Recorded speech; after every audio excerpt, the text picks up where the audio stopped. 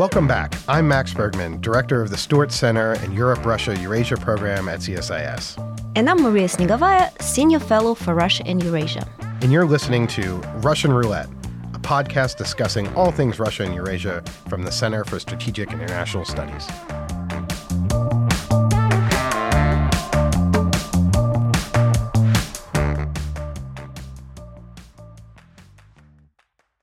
Hello, everyone, and welcome back to Russian Roulette. Today, we're joined this morning by our frequent contributor to the show, Michael Kimmage. Michael is a non-resident fellow here at CSIS and also a professor of history at Catholic University. We're also joined today by Liana Fix. Liana is a fellow for Europe at the Council on Foreign Relations and an adjunct faculty member at Georgetown University. Michael and Liana are basically columnists now for Foreign Affairs, and today we're going to be discussing a recent piece they co-authored in Foreign Affairs titled, quote, "A Containment Strategy for Ukraine, How the West Can Help Kyiv Endure a Long War." So without further ado, let's get into it. Michael and Liana, why don't the two of you just start by summarizing the main arguments and conclusions of your piece? I'm happy to start.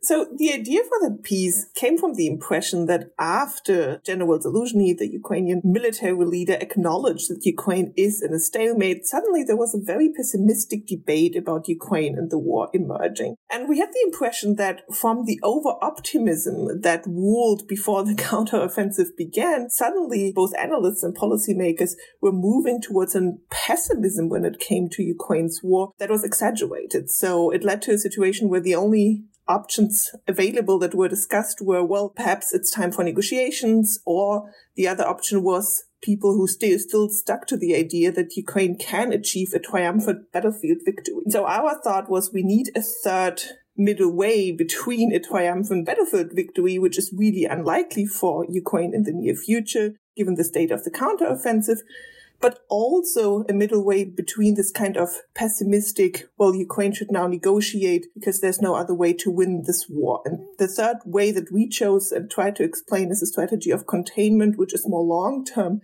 than hoping for a quick victory and a quick defeat of Russia. I would add only that if you accept that framing of the war, not only does it give you a viable vision of future action, a kind of organizing frame for future action, but it also gives you a metric of the past that allows you to see, I think, in three dimensions, some of the policy successes that have already been achieved. And I think it's obviously a difficult moment of the war, December 2023, and I think it will be for quite some time. And that's a good thing to analyze and to think through and to look at soberly as we try to do in this piece. But it's not as if everything has gone Russia's way since February 2022. Ukraine and its supporters have had quite a few successes. The high degree of sovereignty that Ukraine still maintains, that the fact that Kyiv is, although still under attack, very much a functioning national capital, and the scale and scope of the assistance that's been provided to Ukraine, all of that does underpin a viable containment strategy. So I think it's just important in narrative terms to make that case, and to do so at a time, of course, when the US Congress is making the decisions it's making and when the EU and European governments have decisions ahead of them. If we characterize everything in the last year and a half or 2 years as a failure, we're just going to do ourselves a real analytical and possibly a kind of political and policy disservice. Thank you very much, Michael and Liana. Could you maybe describe in a little bit more detail what does this containment strategy for Ukraine presume in terms of policies, certain steps that Ukraine shall take, etc.? So I think in terms of what is happening on the battlefield, we don't conceive of a containment strategy as Ukraine should not try to advance anymore on the battlefield. It's not the strategy for a stalemate or for attrition. It's a strategy where Ukraine should continue to pressure Russia. It should continue to pressure Russia in Crimea. It should use all the opportunities available to make Russia's position in Ukraine insecure, just not on the assumption that this will immediately lead to significant liberation of Ukrainian territory, as we've seen in 2022. So Russia should be continuously pressured. And at the same time, on the Western side, the idea is to commit to, which is something reminds US Americans of other long wars that they had, but to commit to a long-term support for Ukraine, because this war is not going to be over in 2024. And this long-term commitment should exactly not be based on quick victories of Ukraine, but on a long-term strategy. Putting it into a framework of containment also helps to understand that this is not only about helping Ukraine. This is about achieving Western goals of containing Russia. And that is what was so important to us. It's not an act of philanthropy to support Ukraine, but containment is in the West's interests. I think I would add only one point to that, which is that at the present moment, again, thinking a bit about narrative journalism, the kind of tone of the conversation, I think certain exaggerations are creeping in about, quote unquote, how well Russia is doing with the war. If we look at purely territory, and a lot of people have pointed this out, it's not an original insight on our part, but if you look purely at territory, the story is not great for Ukraine. The counteroffensive achieved less than Washington and Kiev would have liked. If you look at the maritime story of the war, you get something quite different, which is that Ukraine has achieved a degree of penetration of the naval blockade, and that's allowed it to export some of its grain. And there have also been a lot of setbacks for the Russian Navy in the last couple of months. And I think that a containment strategy, go back to Cold War precedent here, benefits from building on the other side, and it takes a lot of time, but it benefits from building on the other side a sense that the war is futile, that it's not going forward. And here I think you could really isolate the example of Crimea. It's not that Ukraine is poised to take back Crimea territorially, but Crimea is no longer a great place for Russians to go on vacation, as we point out in the article. It's, more and more difficult to use as a staging base for attacks on Ukraine as it was used in February 2022. It's a harder place to store naval assets for Russia. In some ways, what Russia has done to itself with the war is to really degrade Crimea as a military asset and as a part of Russia proper, as the Kremlin sees it. That's only one piece of a much larger puzzle, but it is building over time a kind of trajectory of futility that we hope, and this is hard to articulate exactly how it would happen, but would sort of trickle down either to members of the Russian political elite or members of Russian society in such a way as to, over a very long-term trajectory, perhaps change the course of the war. So to really underscore something that Liana said, there's a kind of optimism to this strategy, but it does require a great deal of patience and a really long-term purview. Yeah, I think one of the things that I really liked about your piece is that it sort of reminds everybody in some ways that if you were to go back to February 2022 and you were to sort of say, well, by December of 2023, here's what happened in the war, I think everyone would have taken that, and that all the supporters of Ukraine would have been like, that's amazing. Ukraine still exists. The Russians have been essentially beat back and have been really limited in their gains. They've lost so many forces. Ukraine has survived. So we tend to have, I think, kind of a fly-sized brain when looking retrospectively. We only remember the last 15 seconds of events that have occurred. And it also strikes me that when you sort of step back in the kind of broader issue of containment, and this sort of gets back to the Cold War period, I can't imagine, I haven't looked at the literature closely enough, but that the Chinese or the Soviets were sort of exhausted by their support to the North Vietnamese in that conflict or to North Korea. And so I think viewing it in that terms, that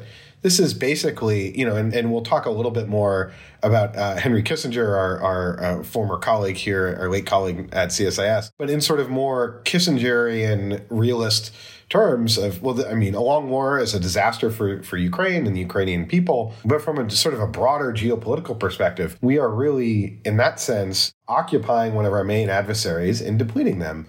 So I'm curious if you see the kind of containment strategy in those sort of cold realist terms. Now that you mentioned Kissinger, I'm sure Michael has something to add to that. I've just been rereading an intellectual book about sort of Kissinger's thinking, and which places sort of a lot of his thinking into sort of the Nazi Germany context that he experiences, and explains some of the pessimism that he drew from his view of international relations from that perspective. I think what really helps in this perspective is to see at containment really not only as a normative or a moral strategy, right? As important as it is to see why sort of norms and values matter in Ukraine, containment really looks at the interest perspective of that. And I think it could not be timelier, as you said, at a time when the discussion is ongoing about why do we need to support Ukraine, to come back to that perspective that Kissinger terms, it's a power balancing which is taking place, right? That's not something which we like to see it today, but in his terms, it would be a power balancing of Russia's and a good investment in terms of power balancing. And of course, we would add all our sort of additional arguments to that it's normatively necessary, that it's a violation of international law and so on. So I think no one would just disregard the normative perspective of that. But sometimes we focus too much on the moral of the case and less on the interest part of the case, which I think sort of turning this around would really help in arguing for Ukraine support, both in the Hill, but also in Brussels right now. I think Kissinger is a great entry into this conversation. It is the case that the historians disagree about Kissinger's legacy in this regard. You have Niall Ferguson, who argues that Kissinger was an idealist, kind of Kantian idealist, who believed in a world of norms and values, but had a kind of Machiavellian way of pursuing that, and the more conventional image of Kissinger as somebody who very much emphasized interests, as Liana just outlined. I would make 2 points in this regard. I do think that Kissinger's respect for what we could describe as great power competition is worthwhile. It's worth acknowledging. And I think a presumption of a containment strategy, whether it's George Kennan in the 1940s or Liana Fix and I at the present moment, but the presumption is that Russia is not going to really go away, that we can't eviscerate it, we can't take it off the map, and we may not be able to change the Kremlin's fundamental calculus about Ukraine. Russia is a country with a lot of capacities, and that's something that we all dislike, but we're sort of obligated to respect that and to fit that into a larger grand strategy that has a China component and sort of other components. And I think containment in Ukraine certainly works quite well in that framework. But maybe we could access, if he's really there, Kissinger the idealist as well for the second point, which is that containment, in my view, and I think I speak for Liana in this case, if I don't, just let me know, Liana, but I think containment is also useful for one of the idealist projects of this war, which is the integration of Ukraine into Europe. If you say that Ukraine can only go into Europe when it fully wins the war, which is not quite what people say, but there are arguments that tend in that direction, what you're doing is postponing something probably for quite a long time. If, on the other hand, you say we can successfully contain Russia in Ukraine, in fact, we have successfully contained Russia in Ukraine, and simultaneously what that enables is different kinds of integration into Europe, maybe EU, maybe NATO at some point, but there are other kinds of integrations that matter, and that containment is a kind of enabling mechanism in this regard. I think you're sort of squaring the circle. You're speaking to the interests that we have, but you're also providing a vision that's, not just raw interest or not just military conflict. So I see that as the kind of highest value of containment, that it's, in addition to a military strategy, it's a strategy for Ukraine's integration into Europe. I may just jump in on the topic of Kissinger, since we're already kind of here. My understanding, at least, perhaps correct me if I'm wrong, of his policy towards the Soviet Union and Russia was actually somewhat the opposite of what you're recommending, right? He essentially pursued detente in one shape or another consistently at the time when, both during the Cold War and more recent decades, the relationship between Russia and the United States reached a certain escalatory point. And I guess the argument was that, hey, we don't want to push Russia away, given that we have another elephant in the room, which is China. So we need to somehow be friendly, or at least on speaking terms, so to speak, with Russia. However, it seems that your suggestion is the opposite, right? That you're saying, hey, we should be actually not de-escalating, we should be containing. Could you elaborate a little bit on this? What seems to be a little bit a contradiction between what his prescription would have been in this case and your suggestions? I think sometimes it's difficult to sort of fully see all the consistency in Kissinger's thinking and recommendations throughout the decades. I do think that at latest with Russia's attack on Ukraine, the whole idea that you would need Russia to sort of contain China, sort of one of the most famous parts of Kissinger's policy back then in the Cold War, right, to draw China away from Russia, is something which is used, and we've discussed this before, Maria, as a little bit, from my perspective, as a little bit of a too easy excuse to argue for engagement with Russia. And it has been used as that since 2014. Perhaps in 2014, it still had a few valid points that one could see, but at latest now in 2022, I don't think that's a strategy which will work. The Russian-Chinese cooperation is intensifying so many regards, in trade aspects, in non-lethal military aspects, that this whole alluring idea of we need to come back to engagement with Russia because of China would compromise too many principles to be viable in any way, as long as the situation in Ukraine is as it is right now. So it is an interesting playbook in sort of great power politics that one could sort of intellectually think through. But from the logical assumptions where Russia is right now and where China is right now, I don't think this is a strategy that would work anytime soon. I don't know if you agree, Mike. I completely agree, Liana. I would say this about sort of Kissinger containment and what insights we can draw at the present moment, which is that for Kissinger and for many others, containment was a balance of two things. It was a strong degree of confrontation, and there was targeted engagement. And I think that, as the obituary writers have noticed, some of whom who have been pretty critical of Kissinger, that he was no shrinking violet when it came to the conflict side of the Cold War. sponsoring a widening of the war to Cambodia and Laos in the Vietnam War, coups d'etats in Latin America, and, putting it mildly, a very forward-leaning approach to the prosecution of the Cold War when Kissinger judged that to be suitable. And then, of course, dialogue and engagement where that was suitable as well. The Soviet Union that Kissinger was dealing with early 70s was the Soviet Union of Leonid Brezhnev. It was a Soviet Union that was very capable of arms control, cutting certain kinds of deals, the Helsinki Final Act, all of that was doable. And I think it's to Kissinger's credit that he allowed it to be done, that degree of engagement. And of course, the opening to China was a smart move as well. Exactly as Liana says, I don't think a lot of those options are available to us. I would say none of them at the moment are available when it comes to Putin's Russia, but I was quite delighted to see the meeting between Biden and Xi Jinping precisely for this reason. It's not that, Biden was pulling a Henry Kissinger, as one says, but why not? If the possibility is there, it's good. I think it's a bit unsettling in Moscow to see the American president and the leaders of China in dialogue and in conversation. So I think the Biden administration is able to balance these two things. And as I understand it, I think that's just very compatible with how you go about doing containment. It's not, full war all the way to the end. And it's definitely not all engagement. It's some mix. So we can take that from Kissinger. Michael, I want to maybe pick up on a point that you made about containment and European integration. I mean, it strikes me that a key challenge for Ukraine will be that Russia can always lob missiles at Ukrainian territory, much the way that Hezbollah or Hamas can lob rockets at Israel. And in that sense, they have this ability to always sort of turn, like a dial, turn on the violence. So let's just assume, the front lines are stalemated. They become sort of a de facto DMZ, North Korea, South Korea. And on the one hand, that would seem to make the prospect of Ukraine being able to actualize its EU integration efforts, perhaps not NATO. But then I would think that Russia would just seek to continue to dial up the violence, much the way that it did between 2014 and 2022. One of the sort of profound differences perhaps between Ukraine and maybe West Germany is that when Khrushchev built the wall in 1961, he was actually solving a problem for the United States and for Kennedy and for others. Because how did you kind of deal with the fact that there was this kind of open conflict over Berlin's status? And then by building the wall, it just kind of resolved everything. I mean, it obviously didn't resolve the status of Berlin, but what it did is sort of solidified the conflict. So then both sides could kind of move on. And then you see the kind of major focal points for kind of global competition move away from Berlin. But so anyway, it strikes me as one of the major challenges for Ukraine is how do you resolve that dilemma, that Russia has this ability to just dial up the violence. And so is a containment strategy then even possible? Because violence, if we're in a stalemated situation, Russia can continue to sort of block Ukraine's future.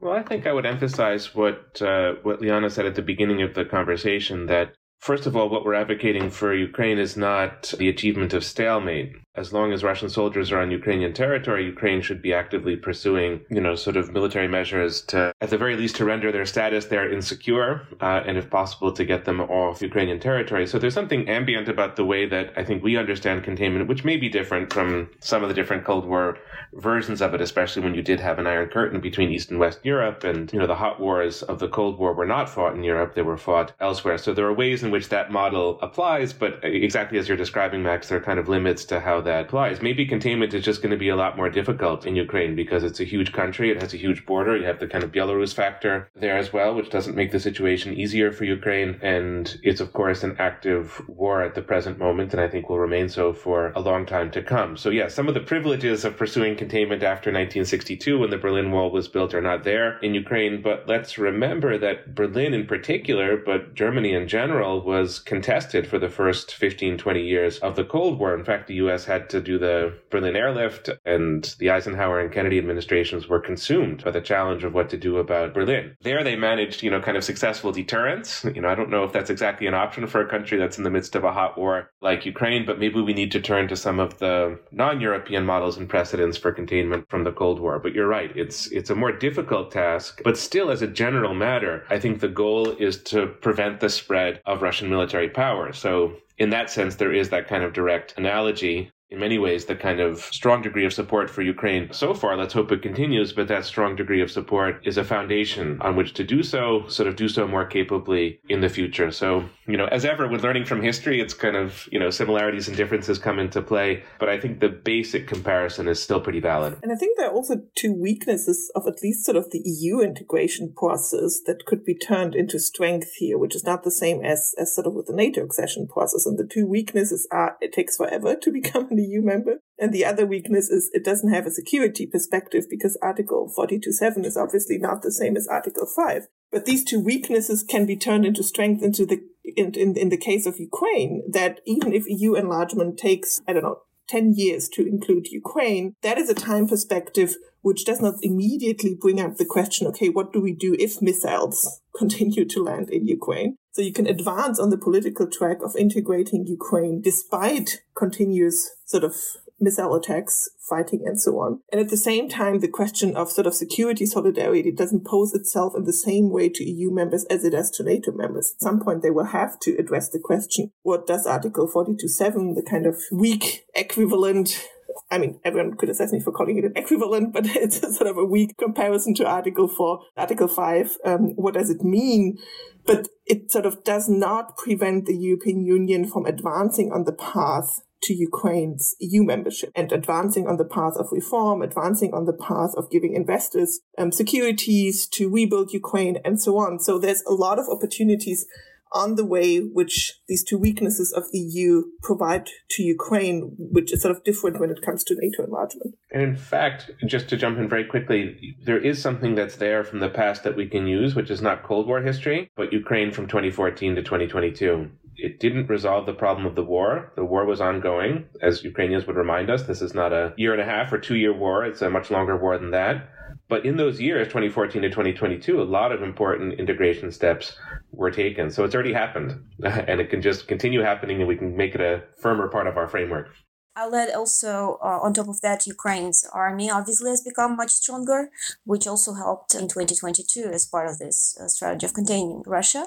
Thank you so much. But obviously, as we are recording this at a very particular moment, unfortunately, it looks like things are not as great on the other part of the equation, which is supposed to be part of the containment story, specifically the West. Obviously, we all hear about the situation in Congress and Senate with the possibility of prolonging Ukraine aid. Then there is Viktor Orban, of course. He recently called Russia as a Russian civilization. Particular steps of civilization, essentially borrowing directly from Putin's language, and he is putting a lot of obstacles on this integration process, as you know. And then in general, this is just a manifestation of broader trends that seem to be taking place in the Western societies. The fatigue of these corresponding societies, the desire to essentially look the other way, and the regular question, right, what is in it for us? What does this war really do for us? So how do you see this whole situation unraveling, and how do we sustain this consistent attention to Ukraine that is needed, right, ultimately for policy to be successful? Because ultimately, unfortunately, it's not only up to Ukraine. The West also should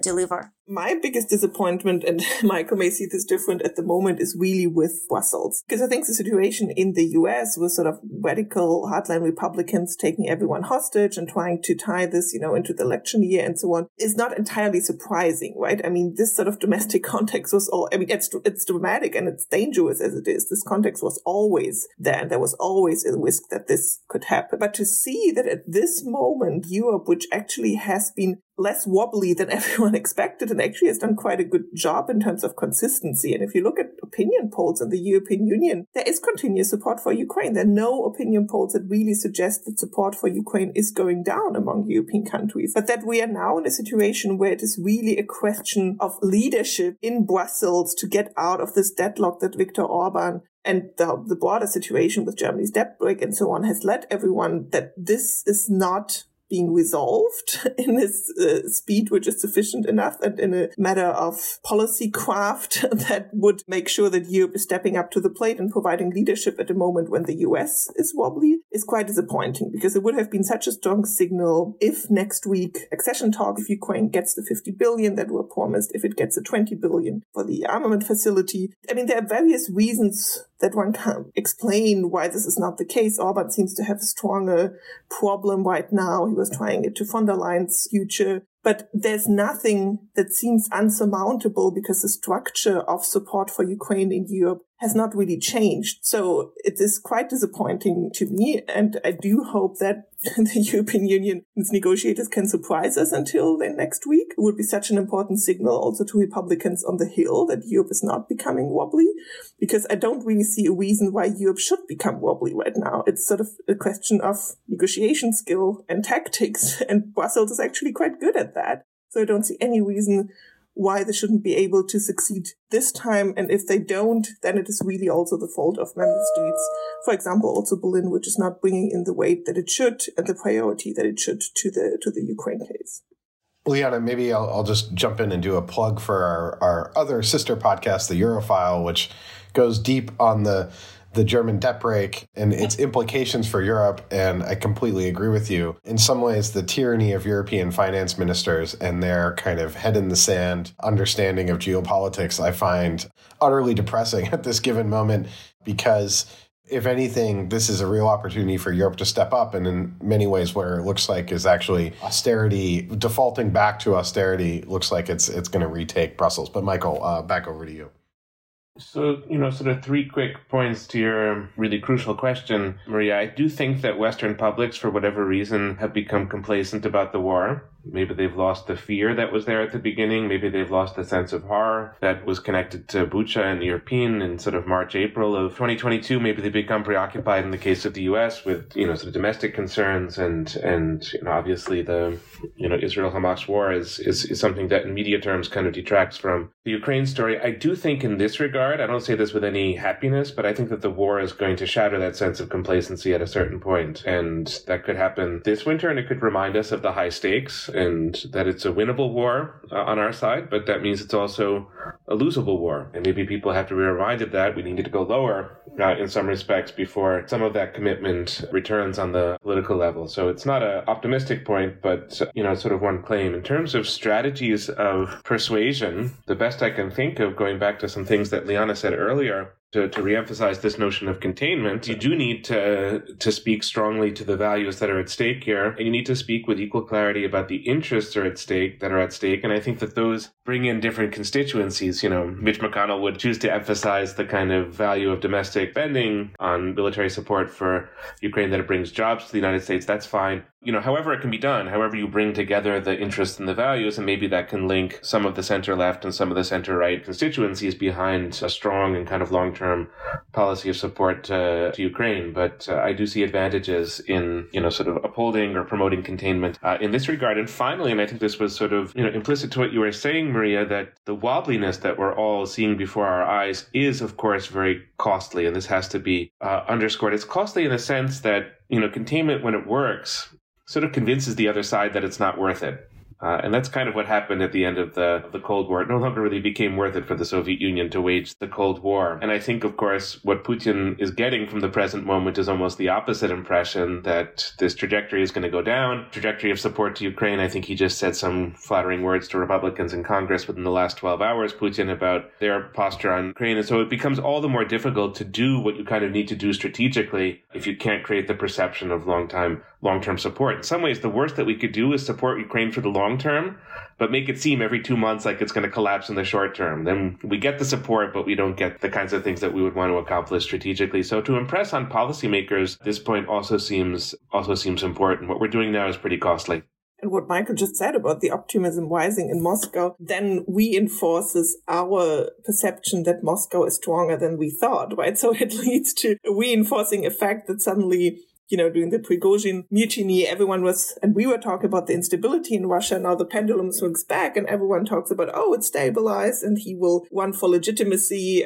Do the elections in Russia, and then he will be able to have another partial mobilization and so on. So we are sort of again on the side where we might be overestimating Russia's strength, because they And Putin tries to communicate such an optimistic outlook in where he stands. And that might change again when we will be reminded at some point next year that Russia is not as stable as it always seems. So the pendulum here, in terms of the more pessimistic we are in Ukraine, the more optimistic Moscow is, and the more optimistic we are about Russia's strength, always goes sort of back and forth. I want to ask maybe one final question, and that's sort of containment's endgame. But before I do that, just one quick comment. That it does strike me that one of the things that we also saw during the Cold War in the United States was that we had bipartisan unity in support of the effort to contain the Soviet Union. Now, there are differences in strategy, but everyone was sort of aligned that the Soviet Union was our adversary and action needed to be taken. And what strikes me with the Ukraine funding is, there's, I think, plenty of public opinion, public support. Ukraine funding would just continue because it's above water. It's above 50%. But yet we do have this far-right element within the Republican Party that has just decided to make it a political issue. Like, it doesn't have to be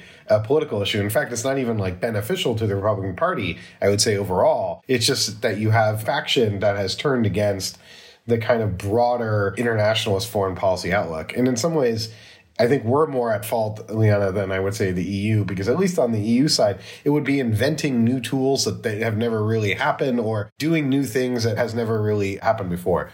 To turn to sort of the final question, is containment's endgame? It strikes me that part of the logic of containment is that you are waiting out your opponent's system. That, communism, that wasn't going to work. Eventually, there's going to be some change. And we just have to play the long game here and wait it out. It does strike me also something similar with Russia. I mean, Putin will not live forever, presumably. And so is the strategy to sort of wait out Putin and then we'll sort of see what happens next? I mean, perhaps to start, I think in the Cold War, at different phases, no one was really quite sure whether that would be the end game, right? I mean, whether waiting out that communism is the worst system, it will collapse. I mean, certainly not with the Sputnik moment. It was certainly not the kind of thinking at that time, right? So it's something that we sort of apply now in hindsight as the lesson from the Cold War, that we just have sort of to wait out. I would say it's not enough to wait out. I think we have to, and that's what we argue in the piece, we have to put pressure on Russia, because just waiting that Putin will leave, and Maria and I are working on a paper on the leadership change perspectives in Moscow, is not a strategy. It's not active enough, right? I mean, there needs to be an active component, and the greatest leverage that the West has is via Ukraine. It's much greater leverage than we would have in any way of looking at Russian domestic politics and trying to interfere in that. And sort of the other part of that is we should also not hope for sort of the complete collapse of Russia or the complete sort of downfall of Putin in a very dramatic way, in the same way that we hoped sort of for a triumphant battlefield victory of Ukraine, right? So if that's the alternative to a triumphant battlefield victory, then it's again sort of placing too many hopes on something which can happen, but doesn't have to happen given how Russia has managed to stabilize also its economic system. But I think in the end game in Ukraine will be to leverage to put as much pressure on Russia as we have, and to some extent to see and wait. I mean, we had so many unexpected events in the last 1.5 years. It's not a war where you can sort of predict the course of the war exactly, but it is a problem in public communication, because the question, what will be the end game, is something that publics want an answer to, and ideally an answer with a date when this war is going to end and how it's going to end. This kind of ambiguity and this kind of accepting that we might not exactly know how the war will go and how it will end is a difficult public narrative. Yeah, to go back into the history, just to amplify what Liana has just said. I mean, John F. Kennedy referred to the Cold War as a long twilight struggle, and there was certainly no end in sight in the 1960s. In fact, nobody really predicted the demise of the Soviet Union, or very few people did. So almost the entirety of the Cold War was fought without the expectation that it would ever really have an end game or a termination. It's a little bit different with Kennan. If you read the X article in the Long Telegram, he does kind of anticipate the eventual crack up of the Soviet Union. So that was a hope, but it was not, a kind of lived reality for most of the Cold War. And, just quickly to your point about domestic political unity, Max, it's true for the Cold War, But there were times when it was really wobbly as well, sort of 1968 and, the chaos of the Democratic Nominating Convention and much of the 1970s, sort of Watergate and battles between the executive branch and the legislature and, sort of party politics and all of that. So, a lot of the difficult phases of the Cold War were domestic difficulties, and that's good to remember at a moment when we have a few of those ourselves. But, the core insight of containment is tenets, and it's that in the nuclear age, you can't really have unconditional surrender of a nuclear adversary as your strategic goal. So you need something a bit different. And, I would say it's exactly what Liana articulates. It's a strategy of patience. You pin your opponent to a certain place, try to prevent that opponent from advancing. You work on your own domestic political strengths. In this case, we work on the integration of Ukraine into Europe, and we just wait and see about Russia without too much optimism that things would rapidly get better, but also without too much pessimism that it will sort of always stay the same as it did not in the 1980s in the end phase of the Cold War. So it's a kind of middle of the road in many ways, a middle of the road strategy. And I think I would say it's really its core strength. Unfortunately, we'll have to leave it there. Thank you to Michael and Liana for your great contributions, and thank you as well to all our listeners. If you haven't already, please be sure to subscribe to our podcast, and please also take the time to give us a positive rating. It really helps raise the visibility of the podcast. Additionally, please consider subscribing, or at least just check out our sister podcast, The Europhile, wherever you get your podcasts. See you next time.